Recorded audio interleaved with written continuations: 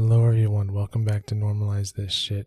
I just wanted to take a moment to talk about my upcoming guest, Lieutenant Commander Dr. Ryan Reed. This was a special episode for me.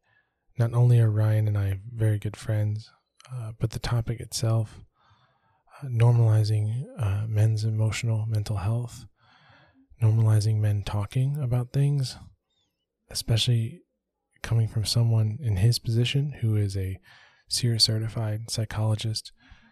And for those that don't know what SEER is, it's survival, evasion, resistance, and escape for like Navy SEALs and things like that. So he does this. He sees men in the United States Navy, patients, and where stereotypically, let's be honest, men, we don't talk about things, right? That's the thing. But I think we spend a good 60 minutes, honestly, talking about this. And it's really special for me because the episode itself it's like a meta thing. You know, we're talking about men's emotional and mental health. And at the same time, I'm having trouble in the episode talking about my own emotional and mental health. And I think what is so special is, and Dr. Reed ended it with this of, you know, I had made a comment in the episode that men don't check in with each other and they don't tell each other they love each other.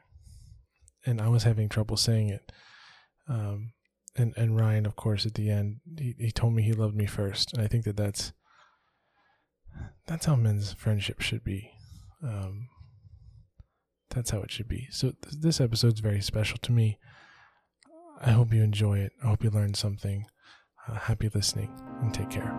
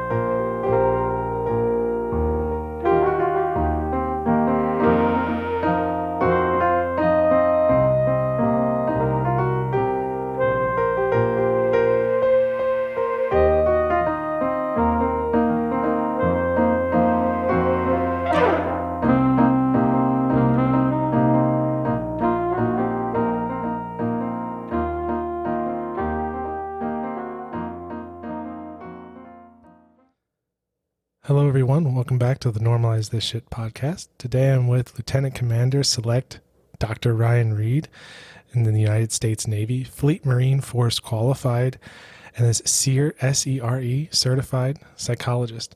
He graduated from the University of South Dakota in 2016 after completing his internship with a naval career taking him all over the globe in a variety of capacities from disaster response, clinical work, humanitarian efforts, and instructor duty. His research areas include applications of telehealth, attentional tuning effects of PTSD, and the evolutionary psychology connection between blood glucose levels and decision-making. Ryan, we're going to be talking about normalized men just effing talking, right? Men's mental health, the staggering problems in men's mental health, and normalizing them. Welcome aboard. Thank you for coming on. How are you? I am doing well. It is a beautiful, sunny, 75-degree day, so I'm happy. Oh, I'm jealous. It's 75 there. It is important for me to note that the views expressed by myself in this podcast are the views of myself only and do not reflect the official policy or position of the United States Navy, Department of Defense, or the U.S. government. because we're gonna get fucking real. And yeah. That is, not an official Navy DoD government view. This is just me, based largely on my experiences within that realm. But yeah, me saying you are here on an unofficial capacity to normalize men just fucking talking. That's what you're here to do. Absolutely, yes. Okay, so I ask everybody this question: why did you pick this? Why is this so important for society? And you can talk as long as you want to talk. I won't even have to stop you if you just want to go. Oh man, this is very, for me, this is a very important topic. So one, obviously the military is mostly male, right? So a lot of my experience in the past 7 years of active duty has been dealing with mostly men. While I was in my second to last duty station overseas, one of my pet projects was working on a community engagement, basically a anti-loneliness campaign, because that was a significant problem in the people coming into my office and in the people that were just, I knew in the command that would kind of sidebar me and just talk to me. That was based a lot out of a bunch of research from the Brits. So UK is doing a phenomenal job of identifying that men suck at this and that loneliness is a very real thing. This is 2018, 2019.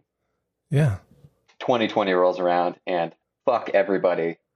You're all now, you are all now lonely. You are stuck, unless you're an essential worker or whatever. But even then, you're still pretty fucking lonely because you don't get to interact in the same way. Okay, can I ask clarification on that? One, did men actually say that they were feeling lonely, or how did it express, and how did you define loneliness there? Like, what was it? Yeah, go ahead. So most of it, I'm going to go ahead and make a very broad global statement that probably is a bit too broad, but men are fucking idiots when it comes to emotion. Like, more often than not. We'll make it a little less broad. Right? No. I mean, there's a reason that 70% of our field are women, right? I mean, there's a reason for that. Yeah, stereotypes tend to exist for a reason. They tend to just be then blown up beyond, as I just did. But it was a lot of, I would be seeing these people who they're feeling depressed. They're, missing home. It's a big change, especially if you're a brand new person, fresh into this career, and then they happen to pump you out overseas. It's hard in that when you're in school, it's super easy or relatively easy to make friends, right? I'm in the same class as you. We're on the same sports team, whatever.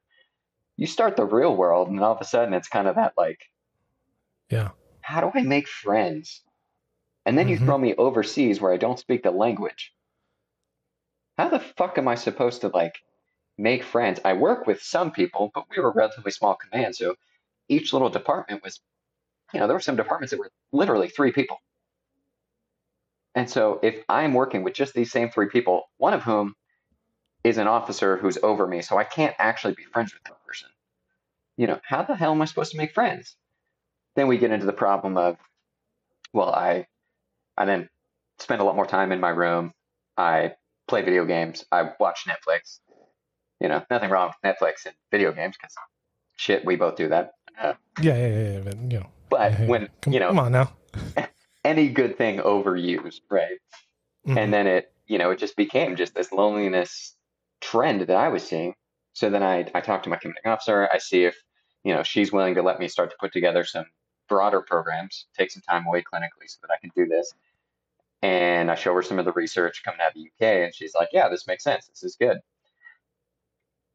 And I mean, that was the basis for me of, okay, men suck at this a little more, right? Like men's mental health. You look at societally, right? Like we now leaps and bounds ahead of where we were. But, some of the most common phrases that I heard growing up were walk it off, rub some dirt on it. And, mockingly, jokingly, but there's no crying in baseball, Yeah. And it just became this emotional fragility that I would see where either I overexpress, which tends to be just anger, right? I'm pissed at everyone and everything, and I have no idea why, but fuck you, fuck you, fuck you. Maybe you're cool, but fuck you. Or I suppress the shit out of it. And, I would tell all of the people I saw, even people that I was just friends with, like, every time you're suppressing that thing, you are burying an emotional landmine. And I don't know about you. I love that metaphor. I'm going to use that in therapy now. That's an emotional landmine. Use it with your veterans, especially, right? Because it makes sense. Anyone who's been overseas knows, like, you have your field, right? That is your field, your mental well-being, everything. And if you're just burying landmine after landmine after landmine after landmine, eventually, no matter where you step in the field, you're going to fucking blow up, right? And that's what we tend to see, right? Further down the line, you look at PTSD and all that shit. Like, yeah. And trying to find something that isn't those two extremes, right? Overexpression or just flat out suppression, right? Like, how can I feel an emotion and be okay with that and not call myself, a bunch of the stuff that I've heard, that the least offensive would be that, oh, I'm a little bitch for feeling this way. Mm-hmm. But how can I engage that emotion, feel the feeling? It's weird. It's like it's in the word feeling. Yeah. And then from there, how do I get help with it? How do I actually express it? Well, and sometimes it's like they don't even, especially with men, they don't even know what emotion they're feeling. Like, you have to give them instruction on, and like, when you're kids and you're looking at like a sad face, a happy face, a disgust face, sometimes they can't even tell, like the only acceptable emotions is anger and sex. Like, I can express things through sex and I can express things through anger. But anything else outside of that is like, you're having even a hard time identifying it. Right. And then getting them to identify it and then feel it. That's a big task. That's a very big task. I am not even kidding. Like, I'm in a non-clinical role now, so all my stuff is still in boxes, but I had 2 sheets of paper, and one of them was the little basic feelings wheel of happy, sad, worried, and mad. And then I would get them to just like, all right, since you are so terrible at this, and it's okay, again, it's okay that you're here in therapy, we're working on it. Just acknowledge that you suck at this, and then let's move on. And it's like, let's just point. Which color are you today? Like, oh, you're relatively happy. Cool, you're yellow. Like, yay. Yeah. And then I would pull out the actual feelings wheel that has like the core 6. Then it extends, and each of those becomes like 4, and then each of those becomes 2. And I'm like, this is where I want you to be at the end. 99% of the time I would get the fuck you, like, just no way, no, doc, you're kidding. Like, there's no way, man. I'm not going to do that shit. I'm like, no, you're gonna, like, that's why we're here. Yeah. And it shocked me. And to caveat everything we're talking about today, I do think that we're doing a better job now than when maybe we were raised, right? Like, you have a 4-year-old son. Yeah. I have a 4-year-old son. I don't know. There's 1,000 books on emotions in children. My son loved the little spot books. And the spot books identify a color for each of the emotions, and they talk about the scribble spot where you're maybe feeling multiple, and it's great.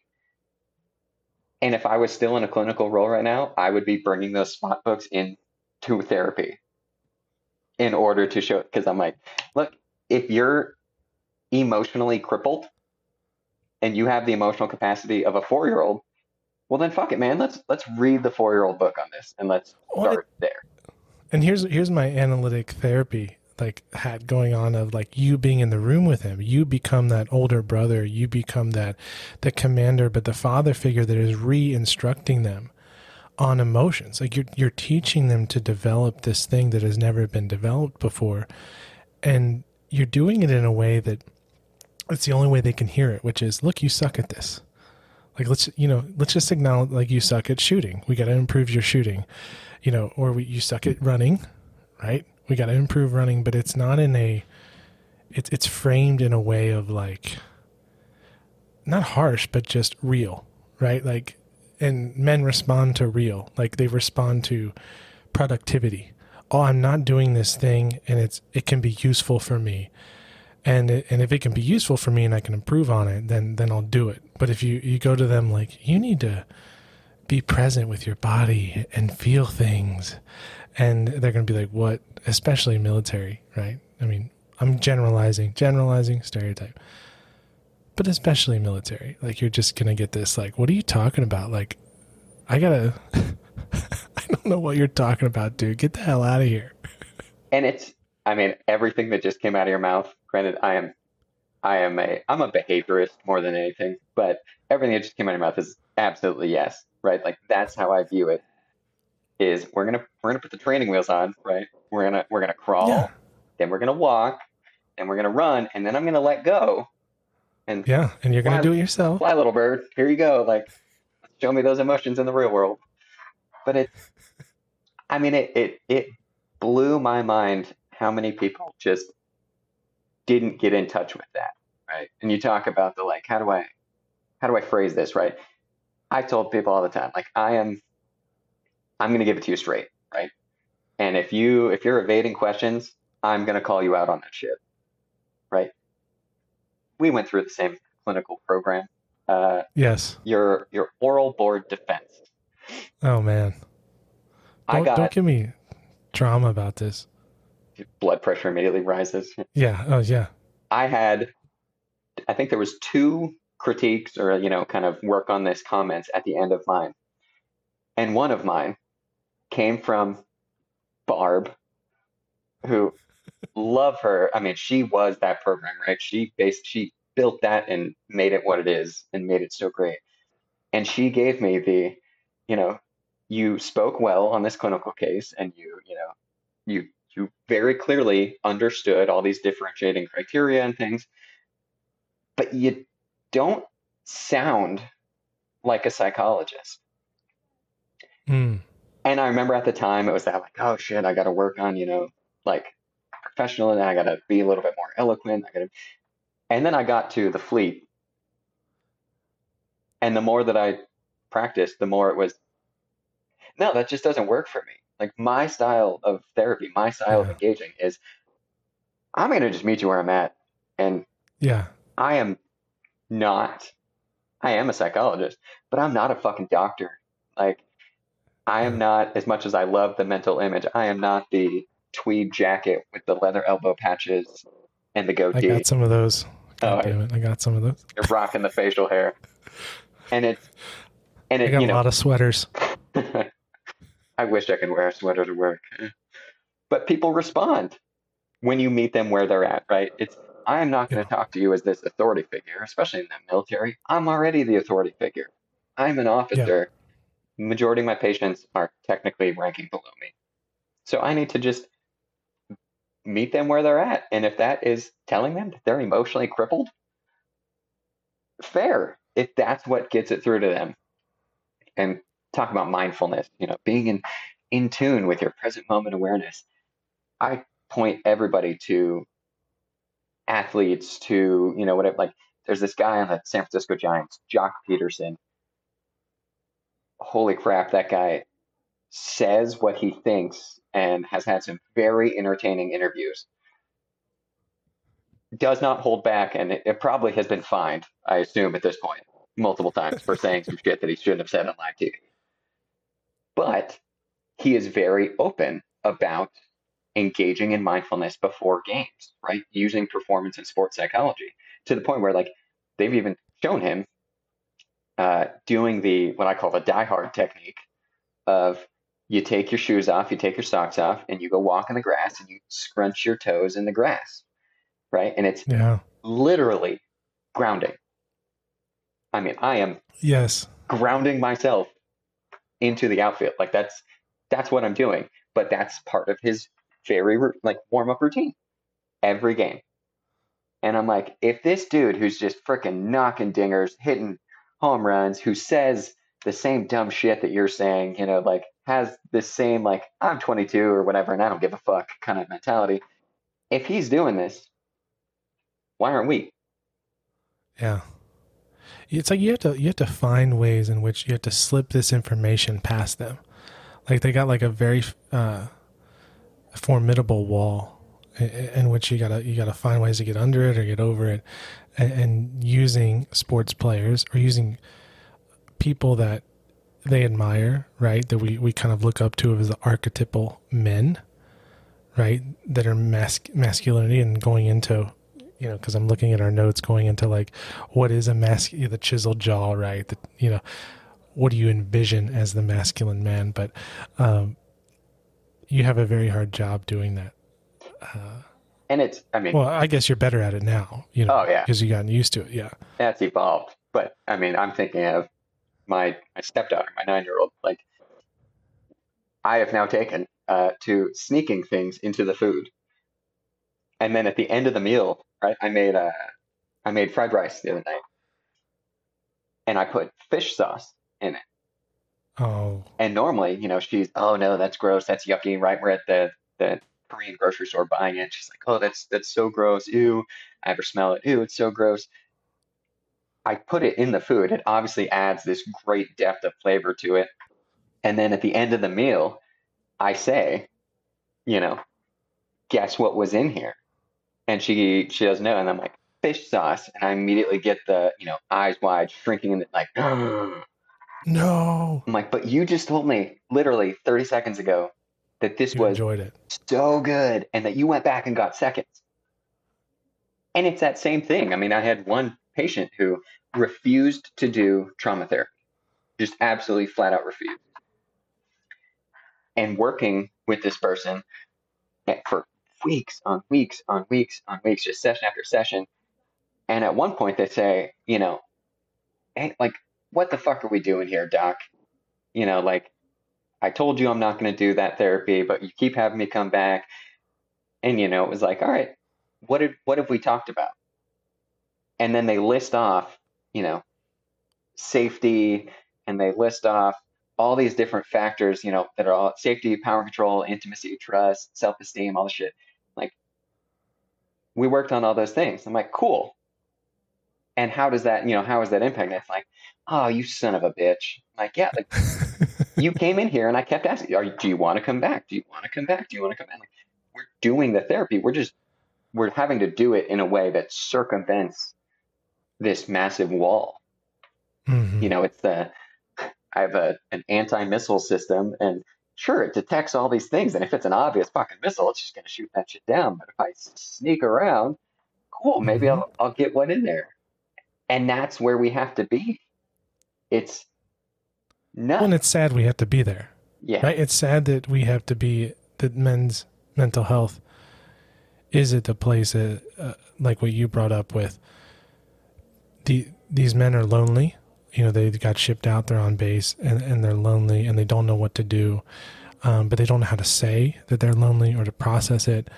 And then on top of that, it's almost like it's not permissible. You're not allowed to say these things, and you're not allowed to have anyone in your life that's going to prompt you, like like a psychologist, like Dr. Reed, saying, "Hey, like let's talk about safety." I mean, if you say that to someone, they'll be like, "What are you talking about?"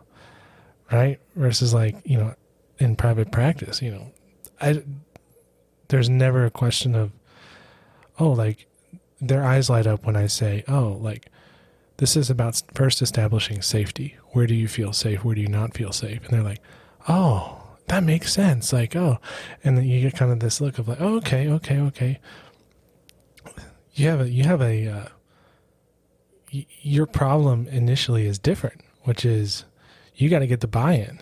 You got to get people, and if you don't get them bought in, you got to somehow get them to see the usefulness of it. Right? Like, what's the usefulness of differentiating between sad and depressed and a little down? Like that's 6. Mm-hmm. What's the difference between being frustrated and irritated? And like, what's the point of that? Right? Like, why am I doing that? And I sometimes have that, but I'm not dealing with men every day, all day. Right? Are all your patients men? Not all. And again, right now, non-clinical, so I have no patients. Oh, you're teaching right now. Yeah, it's great, but yeah, fingers crossed. I'm just messing.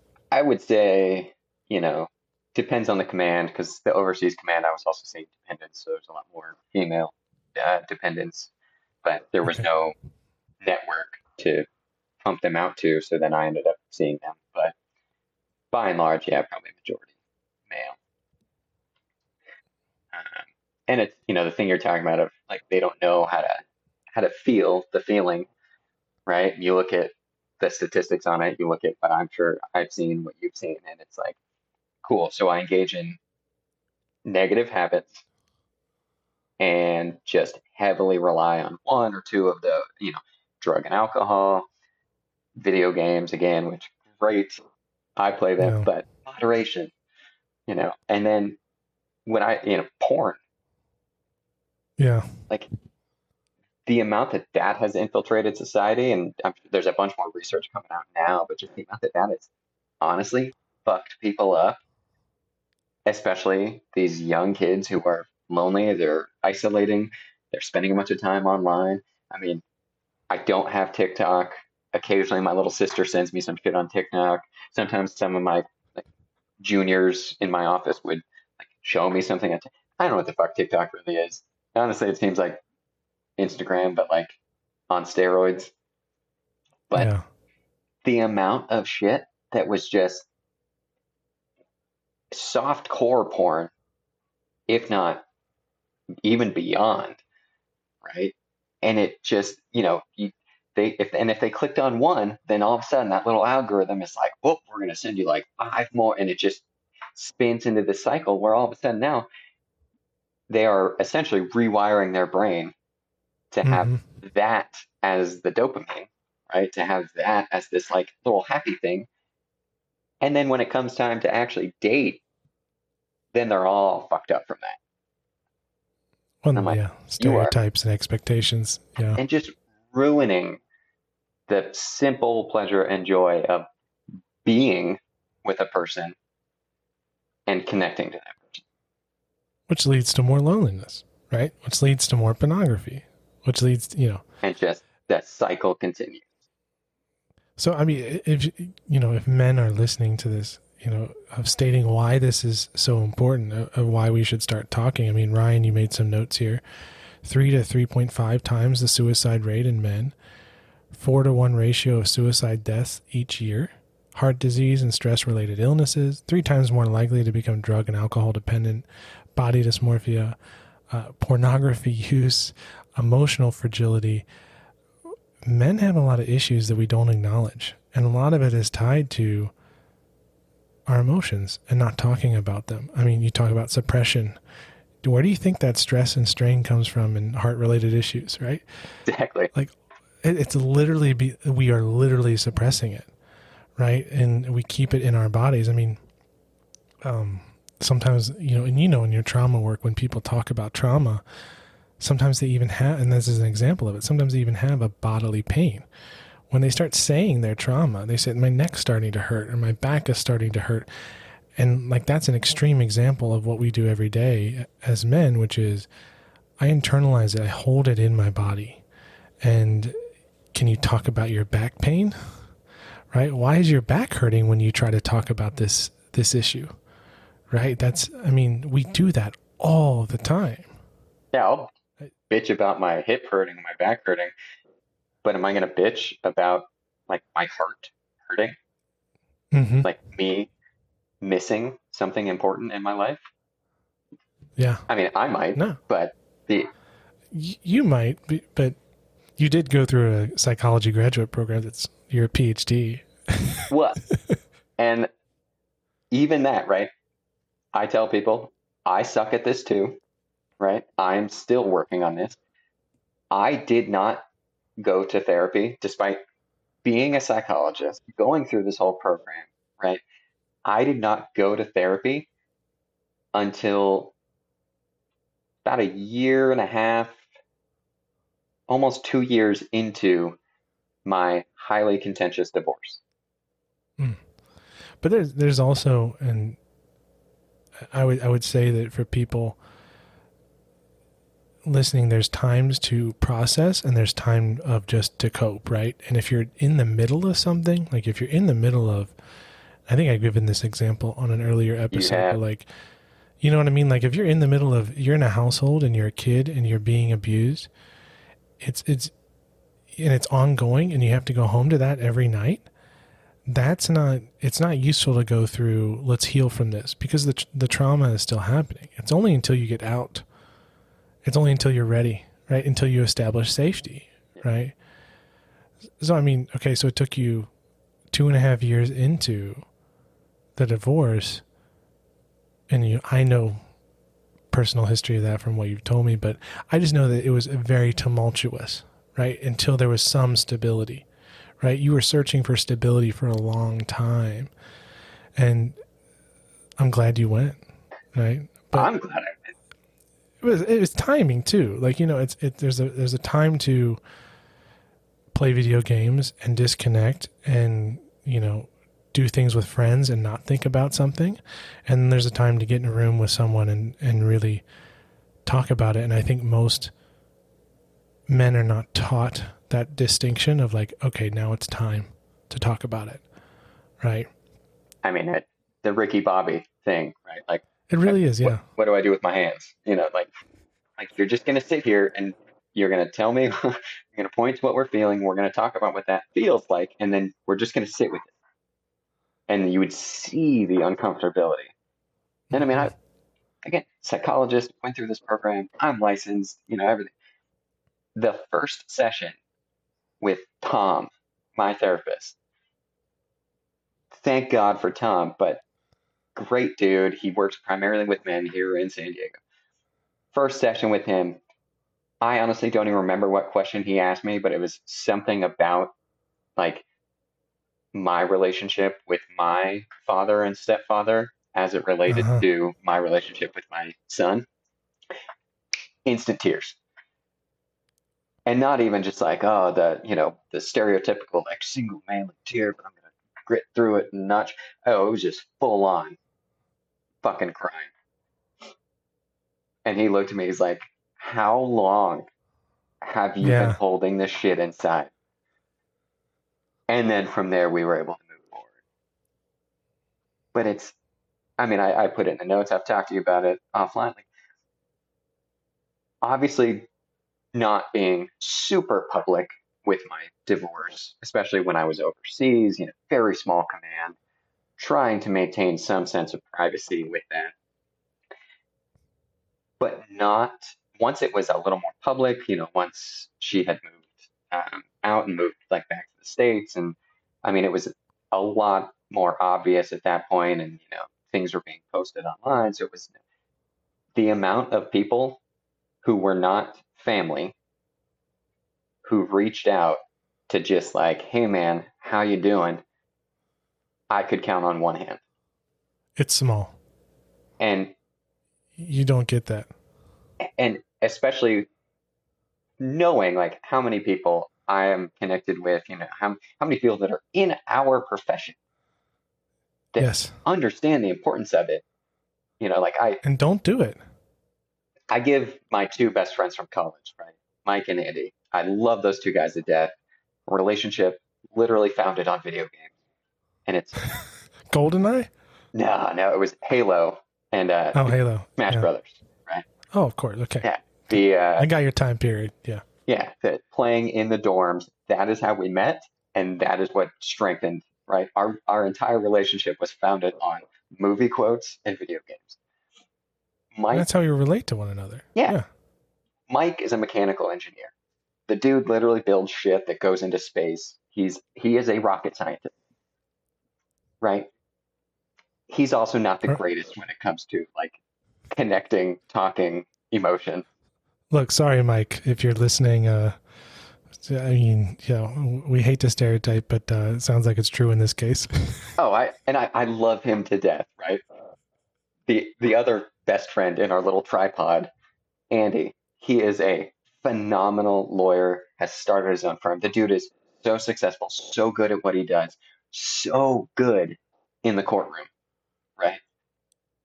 but admittedly, like self-admitting, is not the greatest at like reaching out or, responding or anything. Those two dudes connected, right? You connected with me. Mm-hmm. Outside of that, I maybe had one or two people reach out.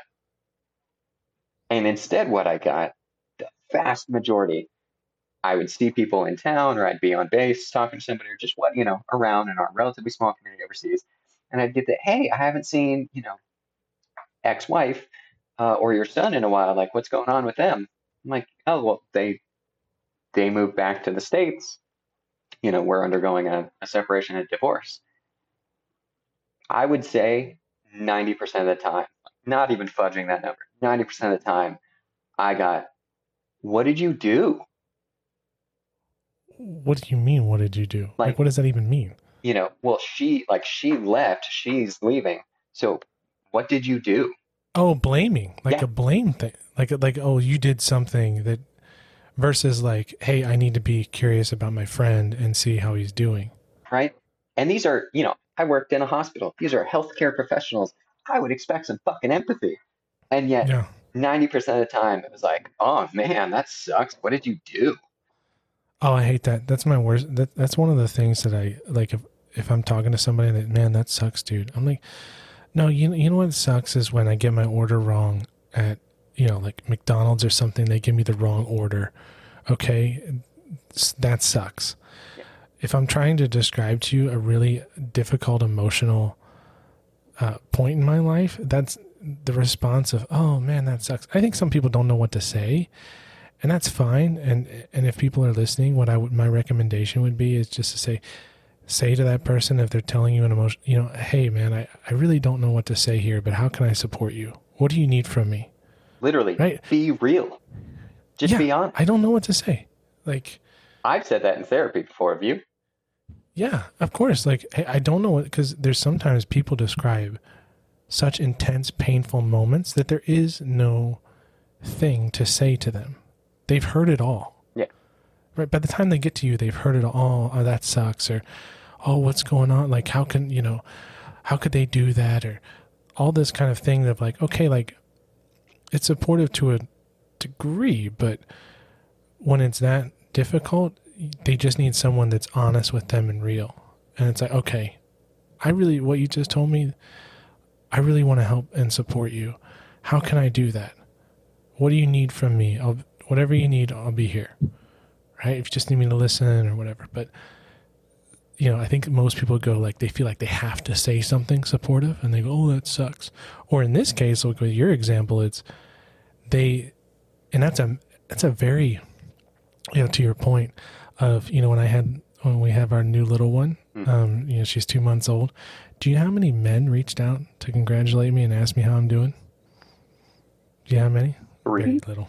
Uh-huh. Yeah. You know how many men have checked in with me besides you? I could count 2 fingers. Wow. I mean, and do you know how many women have reached out to my wife and been like, how are you doing? How's breastfeeding? Are you sleeping okay? Like what's going on? And then women will come up to me and ask me, right? They'll ask me, how are you doing as a dad? But it won't be men asking me, right?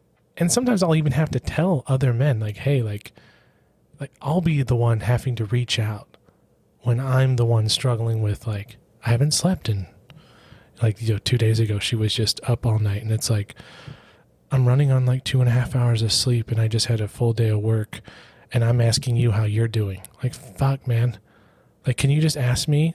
Yeah, please. Yeah, but I mean, to your point of like, what did you do? Is that a stereotype that, I mean, is it wrapped up in that men do things that they fuck up? Is it men don't know what to say to other men when they need support, so they go, they put their foot in their mouth? Like, where does that reaction come from? Oh, that sucks, or what did you do, or or not reaching out at all? Like, you made some notes about this, but like the more nervous they get, then they don't reach out, and like, yeah. Sorry, go ahead. I'm rambling. I reach out now, then, then he's going to realize that I haven't reached out in like the 2 months since his daughter was born. Yeah. And he's going to know I'm a bad friend, but if I don't do it, then he like won't know. And I'm like, just fucking reach out. I know. Like to this day, with everything that's going on with custody and personal, if someone reaches out and just says like, hey man, thinking about you, or hey, how's all the court stuff going, or even like, hey, like let's grab a beer and just like catch up. I want to hear this shit. I am going to feel immense relief at that. I mean, there's just this weird block of like a dude checking in with another dude is somehow not okay. And I don't understand that at all, because it's insane. Like, we need to count on each other. Shit, isn't that essentially evolutionary psychology? Like, isn't that how society was based? That's how society sustains. If I didn't trust you to not only like be with me, but to help me, even going all the way, like protect the fucking cave, protect the flock, like protect my children or my wife if like I'm out and you're not. Like, if we go all the way back to the beginning of man, like mankind, not man, but yeah, gender neutral there. Yeah, mankind, whatever, the humanity. We'll go with that. Humanity. There we go. Humanity. If I didn't trust you for my literal life and limb safety, we fell apart. And somewhere along the line, we lost that to where now I get worked up and I get afraid to text you and literally just check in on a text, not even face to face, but just a text of like, hey man, how you doing? It's been 2 months. I'm sure it's a struggle. Here's one for you. How many men do you know have said I love you to you, or you have said I love you to them? Not counting family. Yeah, I kind of do that caveat, but then my father figure was my grandfather, who served in the Korean War and didn't say anything literally majority of his life. So, but yes, not counting family. Not counting family, and not counting drunken, like over indulgence, over confession level, but like I am sober and I am expressing my genuine love for you as another. Yes. Yeah. 4. When and you don't have I'm to go 34 years old, and four men in my entire life. I told you. And that's it. What the hell are we doing? What are we doing? I don't get it at all. And you look at, it's fine. You look at Navy SEALs as everybody's go-to, right? Because, fuck me, it's pretty obvious. Like, they're awesome. They do their shit. They do it well. The ones that I know, right? The ones that I am personally acquainted with, not even like professionally as a therapist, but just personally have been friends with, they were blunt. They were open, right? One of the 4 guys who has told me that he loves me is an EOD tech, right? Explosive ordnance disposal, like realistically stressful, deadly, kind of fucked up, right? But he was unabashed about just, every single time we hung out, every time we were getting ready to leave, like, all right, hey, love you, man. Like, this was good. I'll see you soon. That's what I want to look at right there. If we had ever have time and money to do this, I want to research the level of emotional expression in military based off of level of training and intensity. Like, because you think if you're Navy SEALs and you're basically a brotherhood, would there be a higher expression of, a bluntness with that of like, I love you. Thank you for being here. I'm going to be here for you. Versus like you have these like middle, like they're still working towards it, but like something about the extreme pressure of a situation. I would love to study that. Does that bring out an acceptance of emotional expression in men? And I would expect it, especially because in that community, we are fighting as a small team. Occasionally we do larger scale, but say we got like a 6-man team. I need to trust every single man on that team to like fulfill the mission capability above and beyond, and to have my best interest at heart in addition to his own. And it's, there is love in combat, right? It's World War II. Or it's acceptable. It becomes acceptable when you're in dire straits. Yeah, I mean, World War II, like you look at battle like Bastogne, right? These guys are sharing these foxholes in the dead of winter in Belgium with limited food, limited supplies, limited clothing, whatever. And it's, if you don't love your buddy that's in the foxhole next to you after that experience where you're literally dealing out death or facing death on a daily basis, I mean, you're the expert on that, but maybe then you're a psychopath, right? But like, if I am going through this life-changing, truly our life is on the line experience with you, odds are pretty good that at the end of that, I love you in some way. And paradoxically too, that is, I think men hold this belief more than women. I have no evidence for this, but I just, in my observation of men, which is, unless you've been through it with me, I'm not opening up to you. Like if it's an addict, or if it's someone that has been through war, or if there's this idea of like, how could you understand? And therefore, and I often think that's a defensive thing, right? Like, I'm not letting anybody into that circle where I feel, letting someone new in makes me feel threatened. But, you have this like paradoxical thing of like the people within that circle, they love and they express that love. But then outside of that, it's like, who are you?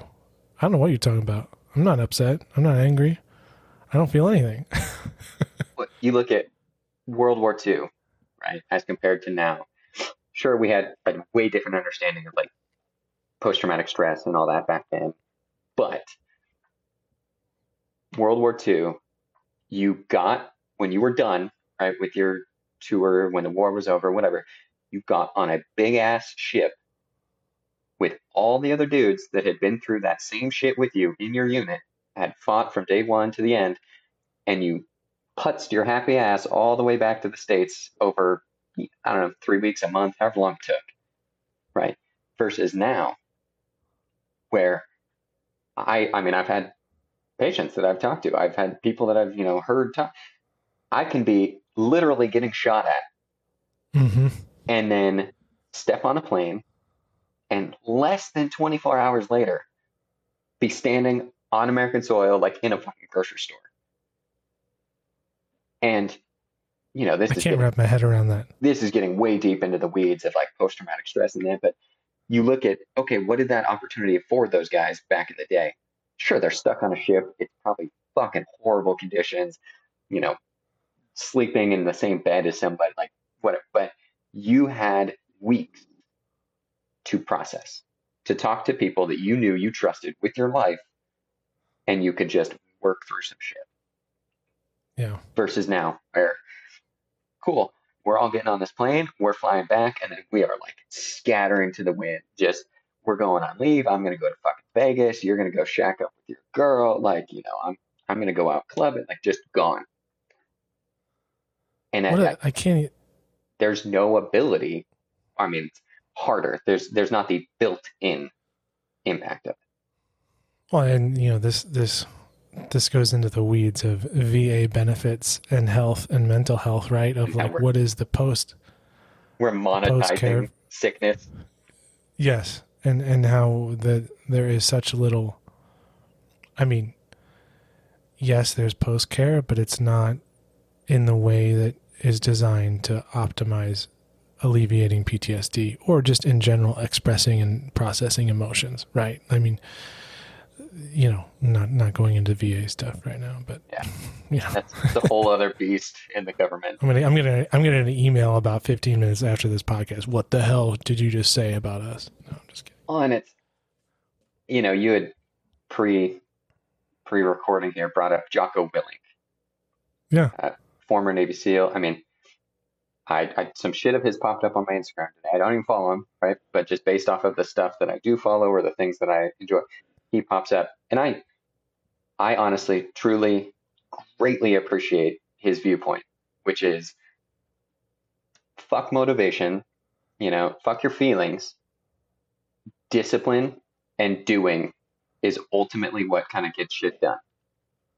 You can have feelings, but just don't let them impact the mission at hand, right, when it comes to the military. And I appreciate that for what it is, right? Especially in terms of in a combat situation, I cannot let my feelings overtake, right? If I become angry, then I might become reckless and get myself or more people hurt. If I become sad because I just watched my buddy get shot, I'm going to then potentially be unable to perform.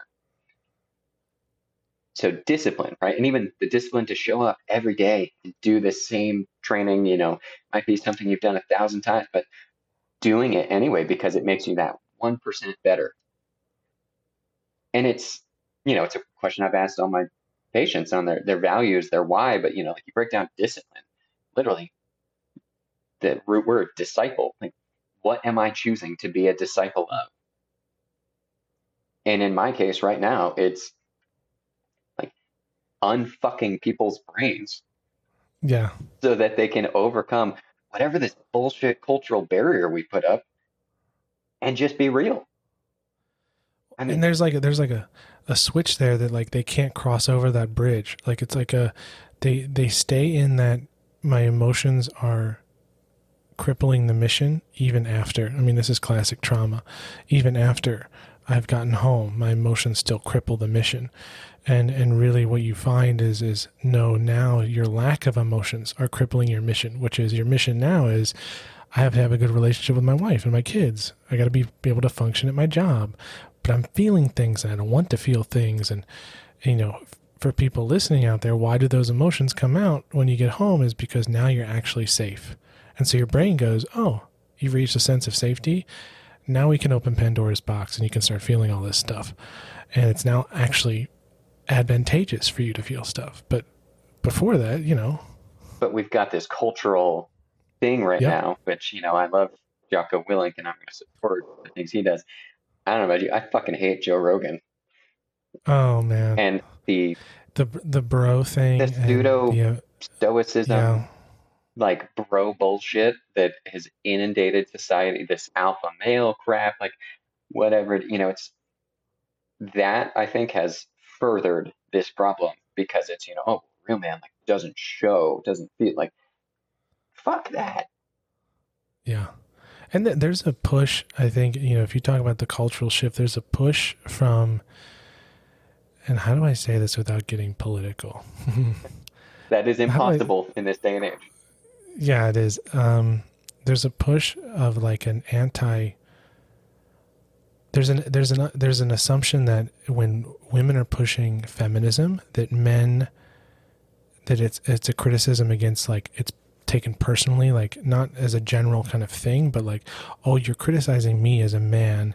And there's a response to that. And some men respond with, well, I want to be more masculine, right? You're not taking that away from me. Like alpha male is still useful. Like, and it's like, no, we're trying to move to a place where you can have a new idea of what is masculine. You can still be masculine. Feminism and egalitarianism isn't taking that away. Liberalism isn't taking that away, even though some men believe that. And I know Joe Rogan, who says that he, would vote for Bernie Sanders, has often times in his podcast talking about conservative viewpoints, which he agrees with. So, and I'm not, I'm saying this because it comes more from conservative men of like, oh, if you're pushing this like idea that I have to be less of a man, either by working less or having my wife be the breadwinner, or, like sharing equal responsibility and helping out more with kids, or like talking about emotions. We got to be men. We got to be men. We're giving up something here. We're becoming weak if we're doing that. And it's like, no, actually, like, egalitarianism is actually good if you can define a new version of what is masculine. Like if you can also be a masculine man in the sense of like brave, disciplined, and also be emotionally expressive, you're the best of both worlds. You're not giving one up for the other. You can actually be both. And you know what happens? Women like that more than even just being a masculine alpha, quote unquote, previously alpha man. If you're able to actually sit and talk with them or listen, and you can actually empathize with what they're going through, and you probably know this, right? When you actually give active listening responses to your wife, right? Like, it's like, oh, like that, they feel more connected to you.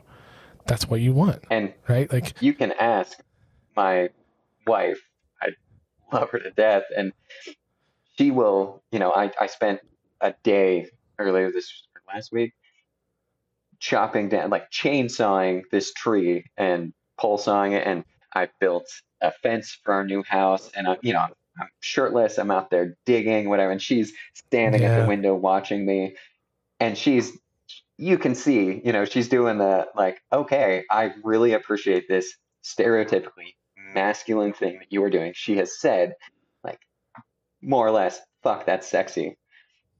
Yeah. And at the same time, we, there's a like card prompt connection game that we do every once in a while. We talk through emotional difficulties. We check in with each other, and we have these deep, difficult discussions when some shit goes maybe wrong, or isn't, one of us is feeling a negative emotion. And then at the end of it, it's kind of that, like, oh wow, like, I love you even more for sticking through this with me and for being vulnerable and talking through this shit. And like, we can have both. I mean, I am not a stereotypically masculine man. Some of my hobby, I woodwork, I love hiking, I love fishing, I love to do shit outdoors. Mm-hmm. I love to create. But I'm a psychologist. Yeah. And, my 4-year-old, my 9-year-old, I'm trying to train them on, like, engagement with feelings. And there's this blend, and it works for me and my wife. And if it works for her, then I'm fucking happy. Yeah. But we need to get back in touch with it. You can have both. Oh, yes, absolutely. And the irony of this, like what you mentioned, the Joe Rogan bro, Jocko Willing, like being a man, like the idea of bringing back the alpha male. You know what the irony of this for men that are so on solution-focused ideas is? It never worked, right? There's a reason we have 3.5 times the suicide rate. There's a reason we have all increased heart-related issues. There's a reason that marriages in the 60s and 70s and 80s kind of sucked, right? Like, that men and women were not happy. And if you want to be an alpha male, there's consequences to that, in the sense of, like, you're not going to be connecting with your spouse. You're going to be dealing with things in unhealthy ways because you don't feel like you're allowed to feel. Let alone your kids, right? Like, yes, and you disconnect with your kids. Want your kids to never talk to you again once they move out? Because realistically, the alpha male bro bullshit thing, yeah, your kid's probably never going to want to talk to you again. That's what happens. I mean, that is literally how many, you work in the field of military, but how many young adults come into my office not wanting to have a relationship with their dads, right? Not wanting to have a relationship with their parents in general, but oftentimes with men, it's like, I can't connect to my dad. I don't feel anything because we haven't fostered that type of connection. And, like, you can still be alpha in the sense of, like you said, woodworking shirtless, yeah, and building things and repairing things and, like, solving problems, right? And I think the idea of what an alpha male is you solve problems. You get things done and you do it without complaining, right? That's the alpha male.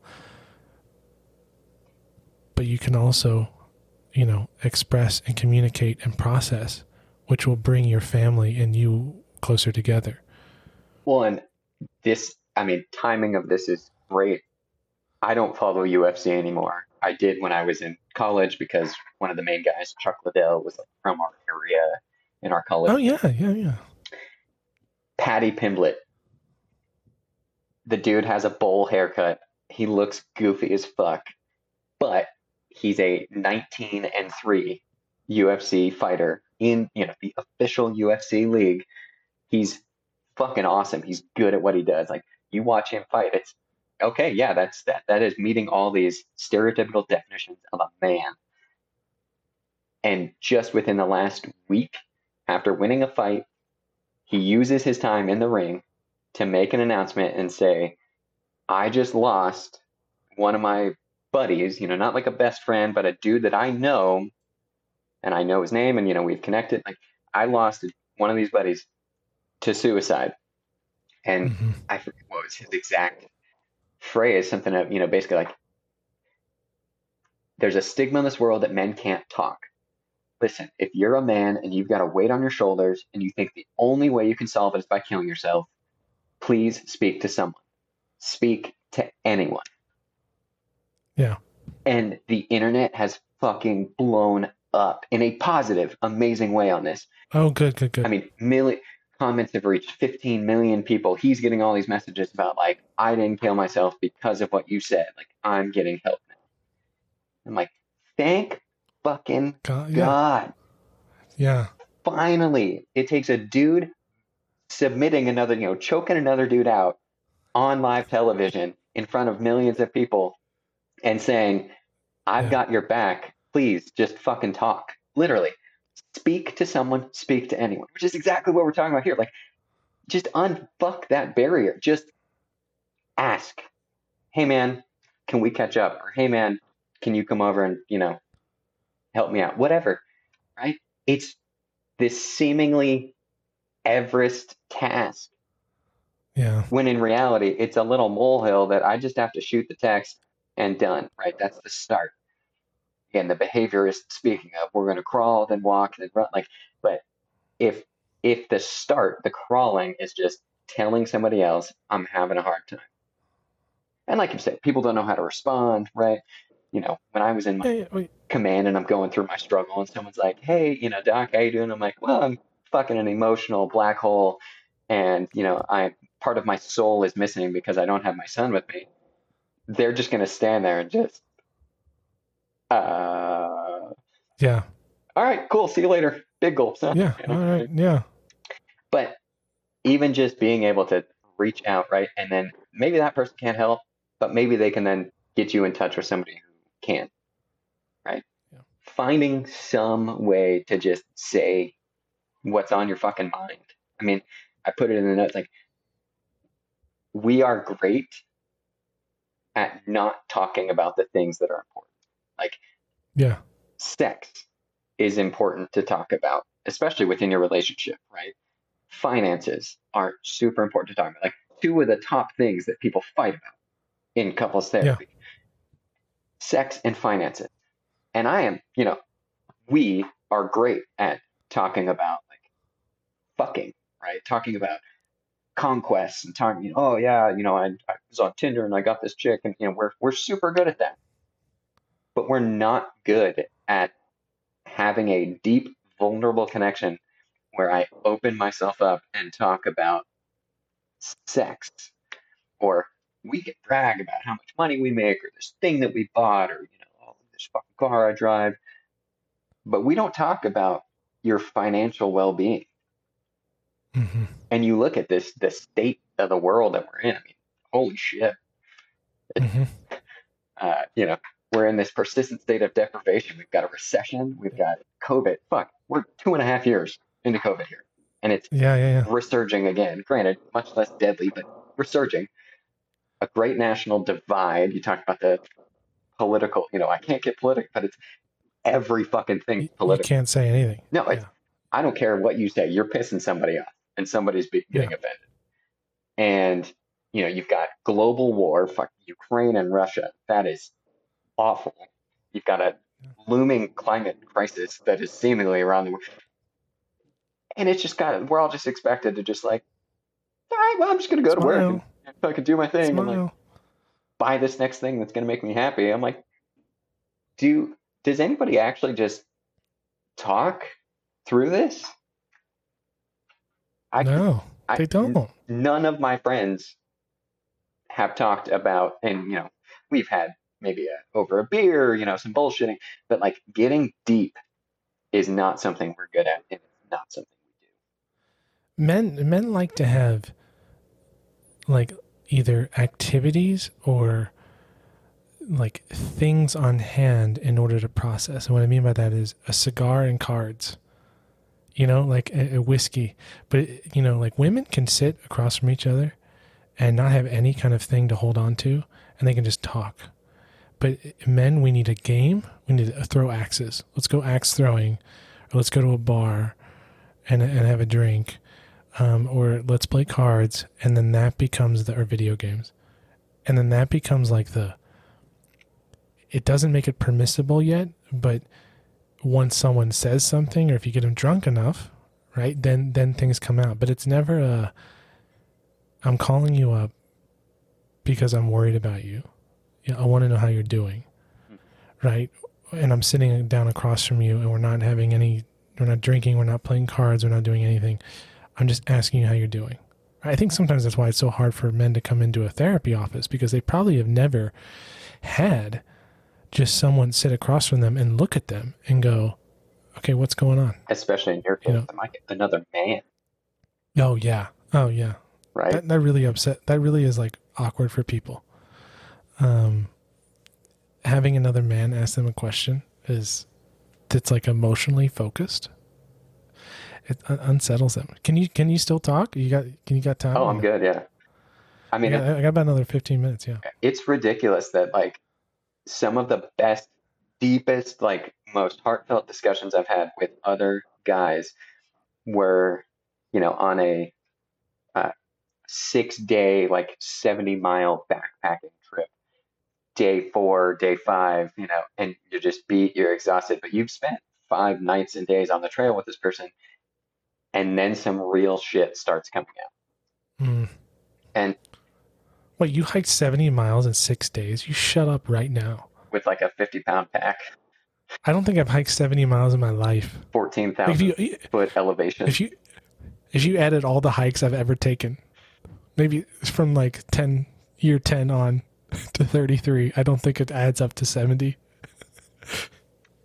I mean, anyways, yes, it works for me, right? But for me, that was a mental release, right? That was a disconnect with one of my best friends, and an opportunity for both of us to get real with each other about, he was about to get married. I was about to start my active duty time with the Navy. I mean, both of our lives were about to significantly change.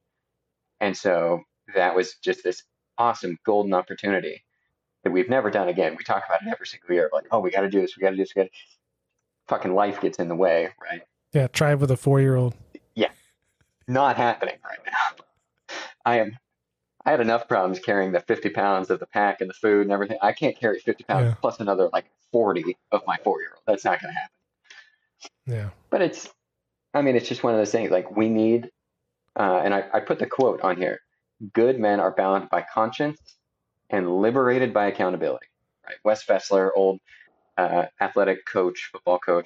Like, we need accountability, right? And that's what this all boils down to. Is we can talk about it all fucking day, and there's tons of research coming out from the UK and from Australia. Not so much the US, but UK and Australia saying men need to do this, men need to do this, men need to do this. We're facing this loneliness epidemic. We're facing this men's mental health crisis. And yet we have no accountability. And that's what it boils down to. I mean, I have physically put an alarm in my phone to remind myself to check in with someone on a weekly basis. Oh, I do the same thing. Because it's the only way that I'm going to remember, right? Previous episode about the stressed out brain and forgetfulness. Oh yeah. Oh, Marissa. Yeah. She was great. She's fantastic. Yeah. But that's what it's going to take. It's going to take accountability.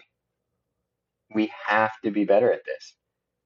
And even if it's just one person, right?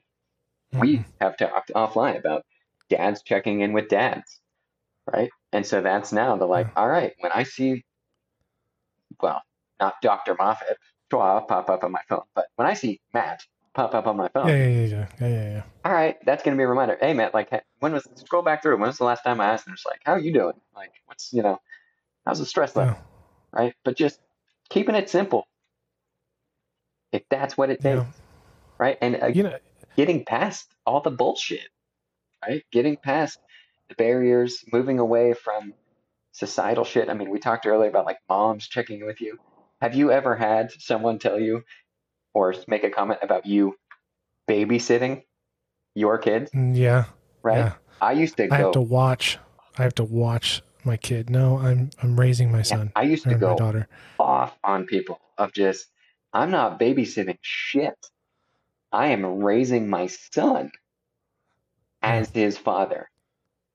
Yeah. But that's just, it's so deeply ingrained in there that people say, they don't even know that they're saying. But it's. Do you know how many mom boards there are for women? Gosh. And do you know how many there are for dads? There's nothing.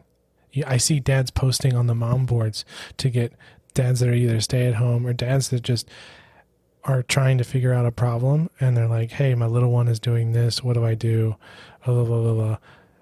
The dads have to go on the mom boards to get advice or to talk about a problem that they're having with their kids. I mean, that's a problem. Why, we don't have any dad groups. Dads don't check in with one another. I can't remember the last time, if I look through my phone right now, I can't remember the last time, besides you, a dad asked me, hey, like, what's going on? Like, how are you doing? I mean, I'd say 2 months, like something like that. Like, 2 months after my daughter was born. So they say, congratulations, how are you doing? As like a kind of like softball, like, oh, I'm supposed to ask this. But then, following that, it's like, okay, you know how it is to raise kids. You know how it is to raise a young one. And you know how awful it is those first 3 months, right? Until they get really settled into a routine. I'm getting nothing. Like it's a desert. And it's a desert. Yeah, especially if your wife is breastfeeding and not pumping at all or anything. The amount of uselessness that you at times, you're like, I am good at swaddling and I diaper the fuck out of this kid. But when it's time to feed, well, all right, fuck me, my role's done. Like, and I think it's too easy to get wrapped up in that and then just as time goes on, continue to disconnect. Yeah, absolutely. I think, you, especially with my daughter, she likes to breastfeed. Magnus did not like to breastfeed. He liked the bottle. And so I felt a little bit more useful. I could make a bottle for him and feed him. But, in the middle of the night where she's woken up 3 or 4 times and every time, she wants mom and, mom's exhausted and she's looking at me like, you son of a bitch, you get to go back to sleep, and I'm like, well, I'm trying as best I can here, but the point of that is like, I think there's a general understanding that men and dads are accessories to a family and not integral to a family. I think that's changing, but slowly, very slowly. Right. The fact that I have to see dads on mom boards still asking like, hey, I'm home with my son. I don't know what to do. Like when I had Magnus, and I'm sure when you had your first kid, like going through like trying to find answers and trying to get like somebody normalize this for me is what my child doing normal? Like I haven't slept in 48 hours. Like help me, I have no idea what the fuck I'm doing right now. I'm just trying to keep this kid alive and keep myself alive. Yeah. And there's no support. For all those listening, Dude, You're Gonna Be a Dad. Great book. Yeah.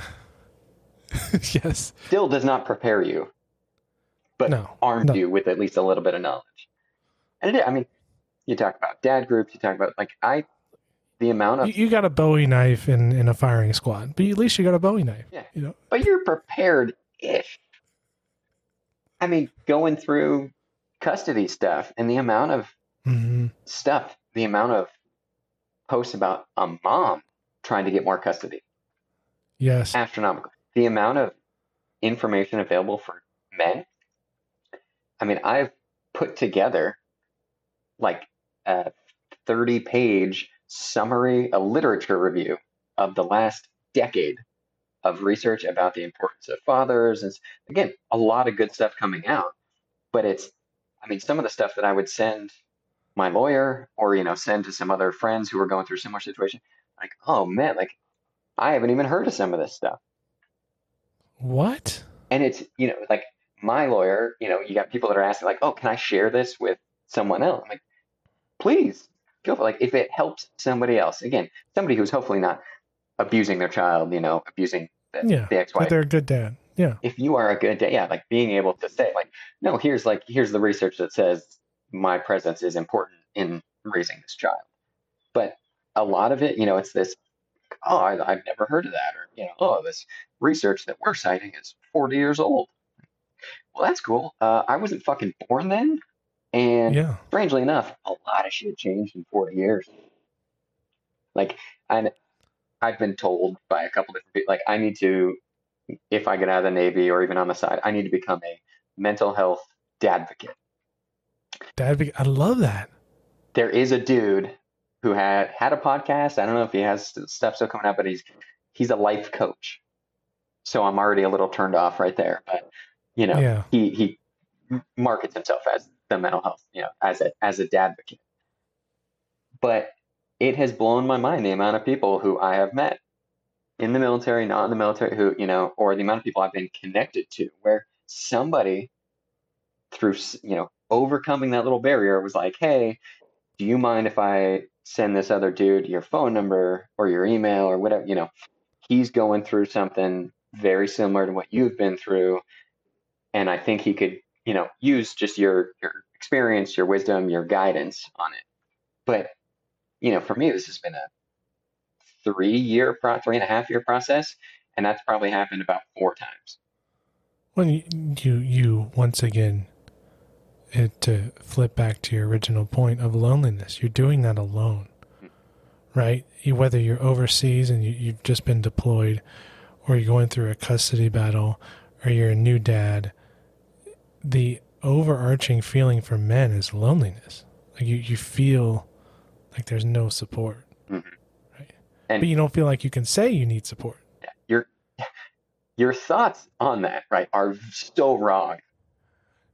But that fear is super fucking real. Yeah. The thoughts are completely irrational and based off of this fear, right? Which fear-based thoughts, probably not the greatest. Your amygdala is great at keeping you alive, but your amygdala is not really good at actually differentiating between this thing will kill me and I might get rejected. Yeah.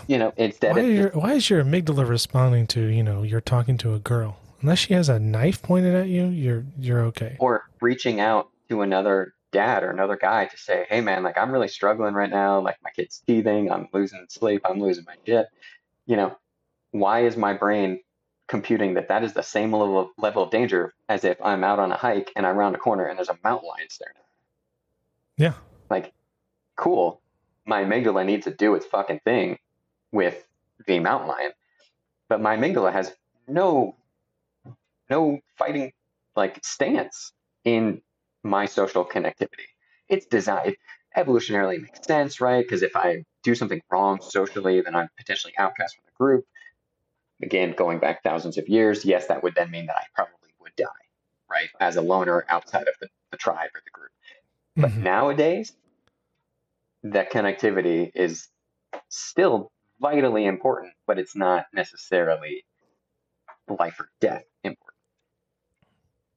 And that's, again, circling all the way back to the beginning, just being real with people and just like, your brain's a fucking asshole.